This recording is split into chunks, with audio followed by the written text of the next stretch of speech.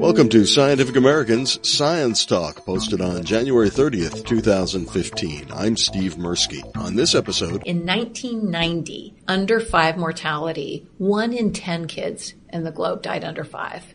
Just so unacceptable, so not okay.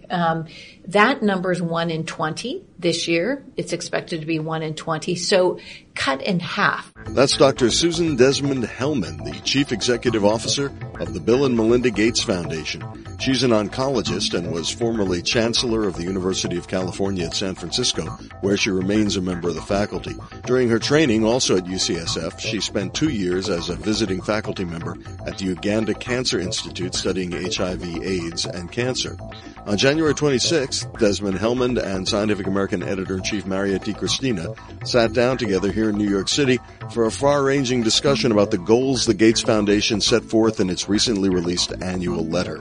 You'll hear me pipe up as well.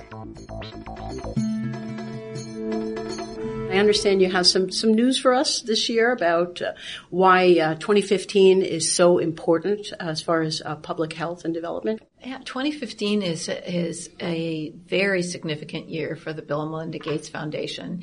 And Bill and Melinda just came out with our annual letter that now has been traditional since 2009. And they take the time to talk about 2015 and what a pivotal year it is.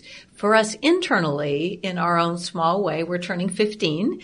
So we're moving from adolescence into adulthood, as one does at 15. But it's a really special time for reflection, as any milestone anniversary is. And so as a foundation, we're asking, what's gotten done as a result of our efforts with so many collaborators and others, but really taking stock at 15, and more importantly, what do we aspire to get done in the next 15 years as a result of all of our collective efforts?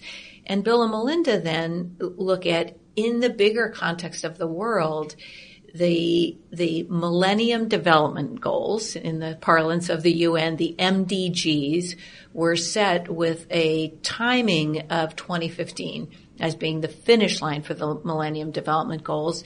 And the UN is now in a business process that will lead to September setting a new set of goals for the globe, the Sustainable Development Goals, or the SDGs. So again, the reflection of the work and the reflection in the annual letter, and for all of us, a good chance for stock taking. How do we do on MDGs? And obviously the timing will be September, where that's done in full throttle, but a really important time to look at what should be the globe's aspirations for the next 15 years. Come 2030, which is hard to do, where do we want to be? So let's tease that out just a bit more, because I'm very excited to hear about where we ought to be going. And I know the letter had some thoughts about that were shared already. So what can we see in the next few years that are coming up? And then let's talk about how we could start to work to get there. Well, let's just take one of the areas that we focus on, global health. It's an area that I think is perhaps one of the most famous of the areas the Gates Foundation works on, and where such important progress has been made. So one metric, we like metrics, as you know, one metric that just so resonated for me. In 1990, under 5 mortality, 1 in 10 kids in the globe died under 5. Just so unacceptable, so not okay. That number is 1 in 20 this year. It's expected to be 1 in 20. So cut in half childhood mortality in under 5s. By 2030, 1 in 40 children under 5 dying. That's just a remarkable set of numbers that tell us about progress. So why?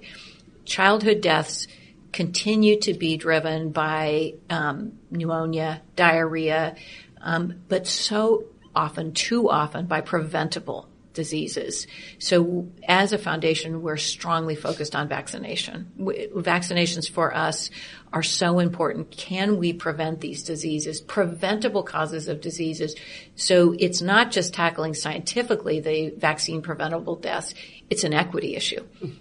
Let's talk about that a little bit while we're on this equity issue of vaccines. But also, I think there's an information issue there. I know, do local cultures feel good about that? How do how do we make steps there? Yeah.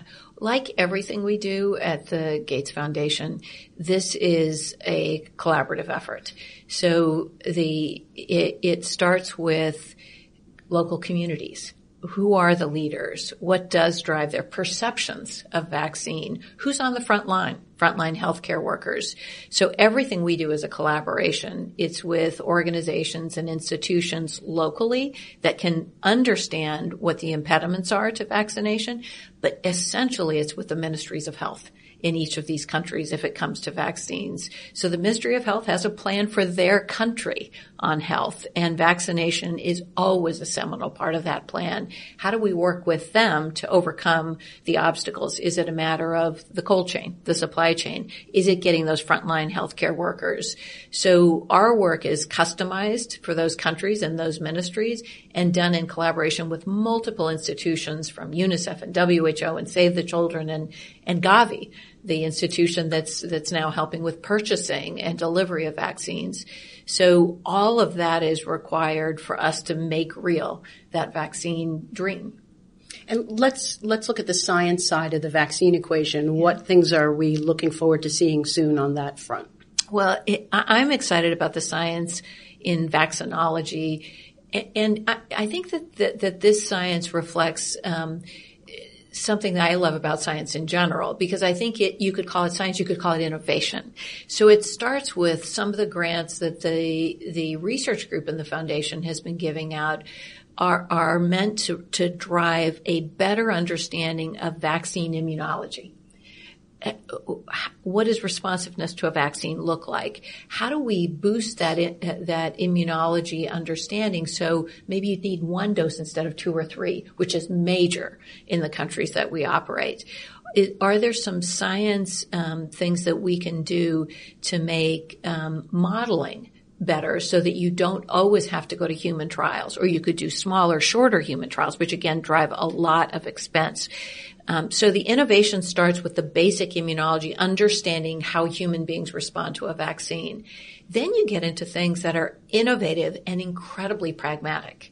What are the best adjuvants? Do you need an adjuvant? Can a vaccine stack the deck? So again, you don't need a booster. Are there vaccines that can be delivered without needing refrigeration? Are there vaccines that can be delivered orally instead of requiring an injection? So these are often translational, but again, essential and important. And then the last thing I'll mention on vaccines is the manufacturing behind vaccines. Can new low-cost manufacturers really boost productivity? Because often we want the cost of the vaccine to be very, very low. And that productivity, and it's something I learned in my 14 years in biotech, that productivity is driven by fantastic process sciences and process engineering. Can you just, for the people who may be unfamiliar with the term, explain what adjuvant means? Well, an adjuvant is something that you add when you're giving a vaccine in order to boost the response. So you are basically trying to suggest to the body's immune system, ramp it up a little bit. And an adjuvant is just what it sounds like, which is an add-on that's meant to boost that immunity. Looking ahead, also in the letter, I saw that there was an amazing, in addition to what I think sounds like a profound reduction in early childhood deaths, which is something to really look forward to. Also one of women during childbirth. Could you tell us a little bit more about that and how that will be achieved? Yes. Another one of the aspirations in the letter is between now and 2030 to cut by 2/3 maternal mortality. This has frankly been an area that's been more challenging than the under 5 mortality, and so important and so challenging. It is essential to think about all aspects of that. For example, one of the areas that the foundation is now funding is family planning, so that a woman, or a young woman in particular, can decide when she wants to become pregnant, that's a decision she can make, and she can space her children. And so I think it starts with that. We also have a big focus on nutrition. So a mom having a good nutritional status when she's pregnant. Again, very helpful. And then again, working with local groups with ministries of health to make sure that a woman can deliver at a facility where things are there available should she need the kind of care that having the baby at home wouldn't enable her to have. A couple of weeks ago, I got to speak with President Carter about the Carter Center's announcement with guinea worm getting down to 126 cases in 2014 from 3.5 million in 1986. And the letter also speaks about perhaps seeing the end of diseases such as polio and tropical parasites like guinea worm. Could you speak about some of the advances there that you're working on? Yeah, disease eradication is a really special and wonderful thing. It is special and wonderful because it's rare. So in our history, in humankind's history, there's been one human disease eradicated, smallpox in the 70s. And I love reading and I love medical history, and so I read Bill Foegge's book House on Fire, and I would recommend it to any of your readers if they want to read about the reality of disease eradication. Bill does a great job in that book of allowing the reader to see this was not a gimme. How incredibly hard in India, in the most difficult circumstances, smallpox was eradicated. What that has meant to the globe, that we don't have to worry about smallpox anymore. And so there are two diseases I'll mention on this front in the short term that are in our sights. One is guinea worm, and the President Carter and the Carter Foundation have just done a magnificent thing without a pill, without a vaccine, largely through education, but really a deep, deep understanding of the transmissibility, what exactly happens, what are simple, affordable tools that you can use, like filtering your water to prevent retransmission, and dedication to understanding where those last kilometers are and how to stamp that out. So some of this is innovation and technology on disease tracking, something very important today. So guinea worm is in the world's sights for eradication. And then the other one is polio. Last year, India celebrated 3 years polio-free in India. Really remarkable. And in 2014, there was a 75% reduction in polio cases in Africa. And so in sub-Saharan Africa, polio eradication is within sight. A lot of good things have to happen. It's enormously challenging to do this, but Nigeria made great strides. So only 6 cases of polio in 2014 and a major, major improvement.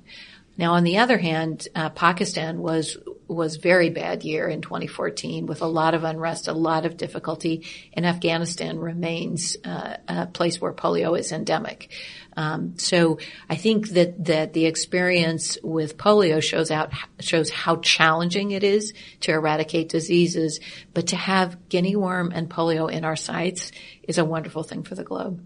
I'd like to ask you just one more question about that. I mean, you mentioned a very important factor. I mean, the foundation has been so involved in public health issues, but sometimes it's really hard to disentangle those from unrest that an area might be experiencing or even violence. And are there some lessons we might share with folks about how you do that or how you go about that?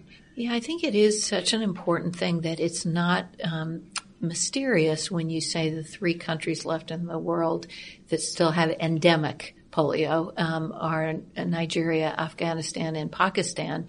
So it's not uncommon in the world of public health or global health that we have a scientific remedy, and things that get in our way aren't science or technology related.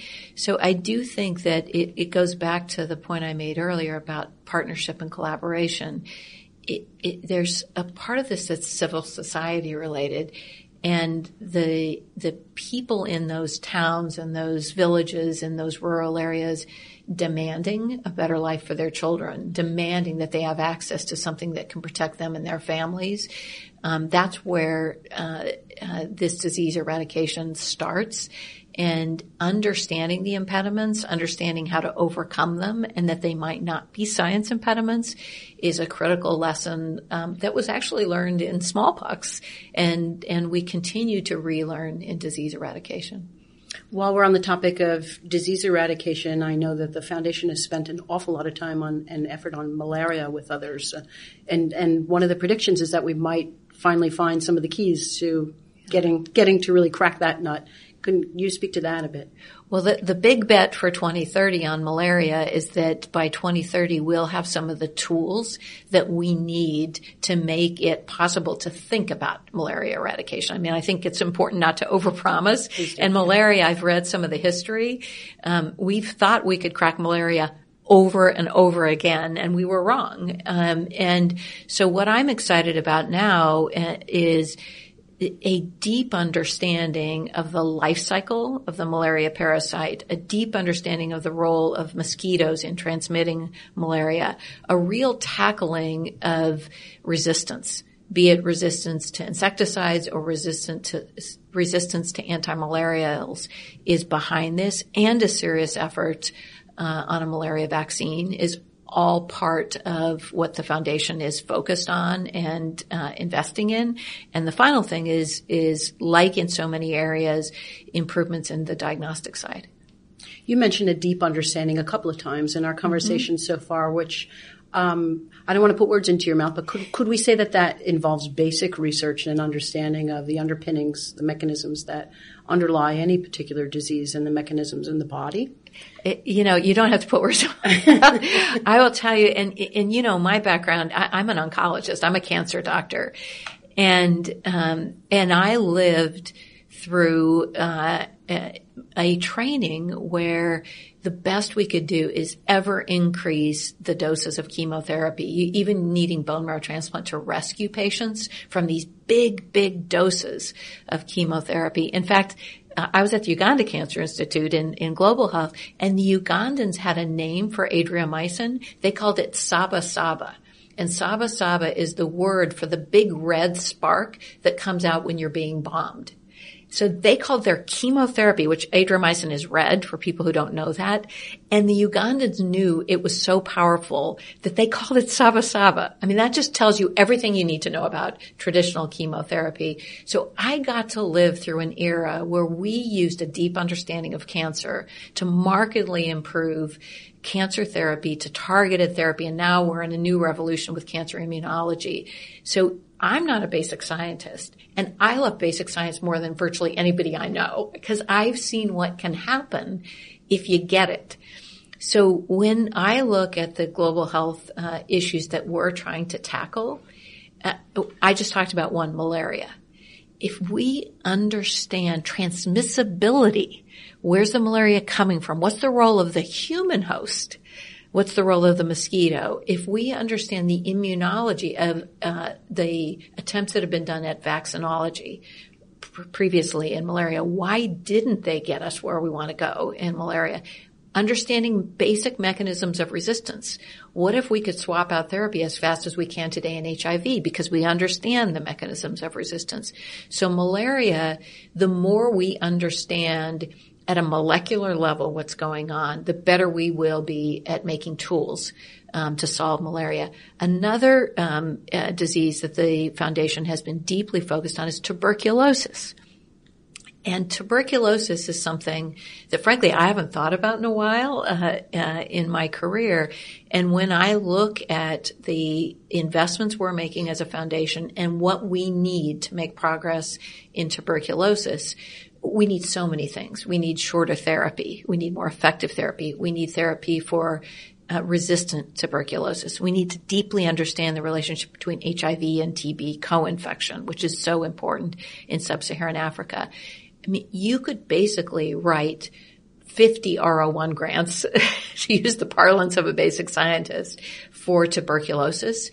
And I would be so much more bullish on our ability to solve it and to make a difference. So I'm excited that the Gates Foundation thinks that investments in basic science are part of us solving these really big global problems. But like with everything else we do, we depend on National Institutes of Health, Howard Hughes Medical Institute, Wellcome Trust, and others thinking about those basic bets on deep understanding, and they may not be disease related. So they can be basic science questions and answers that help us understand fundamentally how the body works. I'm so glad you are making the point about basic research because, for instance, I'm often reminded of Elizabeth Blackburn, the Nobel laureate in telomere research, and she started by studying pond scum. And That's right. Whoever would have thought that would have led to a deep knowledge of how we age and how we might have longer, healthier lives, right? So. Well, the Rouse sarcoma virus and Bishop and Varmus's work that, again, was not at all directed at Herceptin, the breast cancer drug, opened up everything that was possible for us to make that drug. And so I love Liz Blackburn's stories about pond scum because they help teach us that a fundamental enzyme that you think about now with Alzheimer's and cancers started with her work on pond scum. Right, and then had huge impacts elsewhere, and financial ones for people who don't think basic research is worth funding. Having been at Genentech, the world's first biotech company, I often love to tell the story of recombinant DNA technology and how in 1975 that probably seemed like, okay, sure, Herb Boyer and Stan Cohen, you've discovered something about how DNA can be recombined. That sounds esoteric. That sounds meaningless. They created, then starting in 1976, an entire industry. So from every perspective, if you like solving disease problems like I do, and if you like business, which I also do, it's fundamental that technologic breakthroughs create opportunities. Oh, I'd like to just hitch back to something you mentioned before. You talked about your time in Uganda. I think, were you there a couple of years? A couple of years, yes. And I'm also thinking about the thread of equity, which we've been talking about. Were there some lessons maybe that you got there that you are applying more broadly to how we deal with equity issues in the U.S. and elsewhere where the foundation is working? Well, absolutely. So and tell us what you were doing in Uganda. Yeah, also. I was loaned to Macquarie University with my husband, Nick Hellmann, as faculty members starting in 1989 through a Rockefeller-funded project to study heterosexual transmission of HIV and Kaposi sarcoma. And let's talk about equity because I think that it's a fundamental value of the Gates Foundation. It's one of the reasons I'm at the Gates Foundation that all lives have equal value resonates for me. And what that translates into is ambition. The huge difference that the generosity that Bill and Melinda have brought to this field has made, and the big shift now 25 years from the time I started in earnest in global health is ambition.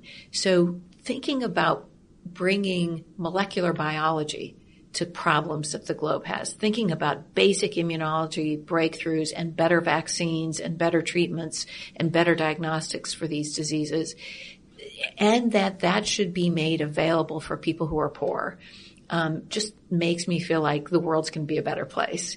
What I learned working in Uganda is there are incredible colleagues who need to be part of all solutions. So I worked with some tremendous colleagues in the medical school, Makerere Medical School, very famous in East Africa. And when we put our heads together, the best things would happen. And so that's a lesson that I remind myself at the Gates Foundation, that people who are there in the field, who know what it's really like, will tell us when our solutions make no sense, will make massive contributions to the innovation that we seek, and always are better placed, not just pragmatically, which is obvious, but often scientifically to think creatively and in an innovative way about solving problems.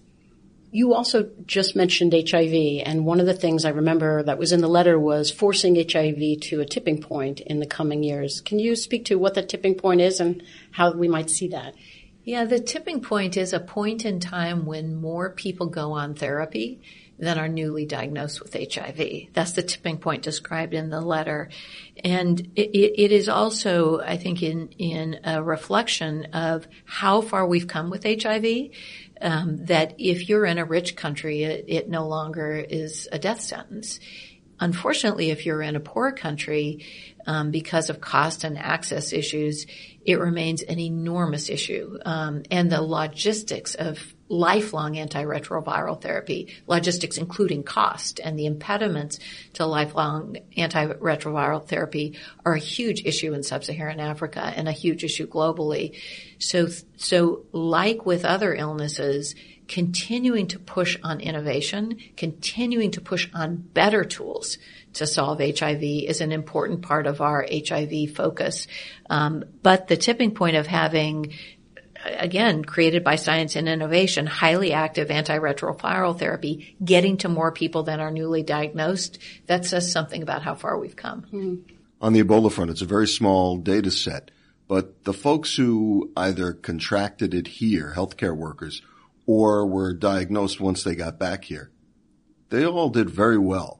So what does that tell us about the role of poverty in the Ebola crisis in Africa?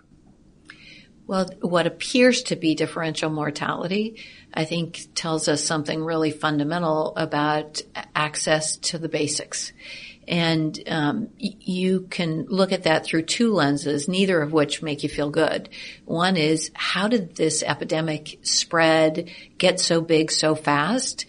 It was the absence of a working health system in these three countries. So fundamental basics of a health system weren't in place. And secondly, why has survival been so poor? What we're talking about are the basics of intravenous fluids. And the ability to have an IV, as we call it. So some of those basic things need to be in place, for people. So I think the Ebola points out to us the inequities that are there on basic health systems for spotting epidemics, and a really low bar for the kinds of things people need to survive when they're very, very sick. Because I think part of the freak out here about Ebola was the mortality rate that we all heard about. But it turns out that mortality rate is related to this basic healthcare issue. It's related to basic healthcare. It's related to a rapid diagnosis. So you have to be seen in the front lines. You have to have the ability to tell the difference between Ebola and malaria or other things that cause fevers much more commonly in these countries that have been affected. So yeah, absolutely that people here were worried because they were hearing 70%, 80% mortality. Yeah. And that's not been the case in the United States or in the United Kingdom. You remind me of the Global Citizen Initiative, just saying to continue to push, because we've already talked about quite a lovely number of activities. How do you get focus on so many by harnessing the crowds around you? Well, I'll tell you, and we've mainly been talking about global health. Mm-hmm. There's also farming and banking and education in the annual letter. So the ambitions at the Gates Foundation could be called audacious. And yet it's so important that, and I love the global citizen part of the annual letter. Possibly it's my favorite part of the annual letter, for two reasons. One is the concept of global citizen reflects something that's always been true at the foundation, and that is we're trying to kind of set up conditions. You know, our investments are small given the problems that we care about and the problems the world is dealing with. So we're trying to set up the conditions. If kids survive to the age of 5, they have a chance. You know, if mom survived childbirth, they have a chance to have a family that doesn't have to go without mom. I mean, these are just basic fundamental equity issues. But even though we believe strongly in the bets we're placing and the investments we are, the Gates Foundation by ourselves can't do anything. So it definitely, you know, in the words that have been used, I think by Hillary Clinton, it takes a village. In this case, the village is the globe. So first of all, none of what's written about in the letter is possible without a global effort. And we're really humble about our role in this, and we need to be. So it takes everybody. But the second thing is what Global Citizen can do is to bring in people who have big hearts. We're optimists and we believe people have big hearts. And often those people with big hearts don't know what to do. So they'll say, well, look, me or my kids and me or my family, we're reading about this and we're reading this letter and we're moved to action. but we don't know what that needs to look like. We actually care, but we're puzzled. For example, a teenager, a college student may say, look, I'm in the middle of my studies. I'm not going to fly to Uganda and, or Ethiopia and do this or to India. So what Global Citizen allows us to do is to say, look, we do believe people care about these issues. We do believe people care about equity. So sign up. So it's globalcitizen.org. You can sign up and be part of a movement. And in doing so, two things can happen. One is you can get more information about this. So you can read, you can study, you can educate yourself about the globe. And in doing so, you can be selective. We don't know what's going to move you. I've talked to people about the banking part of the annual letter and using now ubiquitous, cheap cell phones to access insurance, to access loans, to be able to save for a health emergency or to send your kids to school. What a beautiful thing that poor people haven't had access to. If that gets you excited, terrific. If, on the other hand, you're really excited about education and seeing if kids all over the world, adults all over the world could have access to really high quality online education as a result of efforts that are going on globally to improve that kind of curriculum development and those kind of products, terrific. So I think that the Global Citizen reflects not only our understanding, none of this happens without a global effort and multiple partnerships, collaborations, and a lot of teamwork, but also that everyone across the globe can be involved in their own way. And they can customize their involvement in ways that reflect their own finances, their own intellect, their own interests, and their own passions.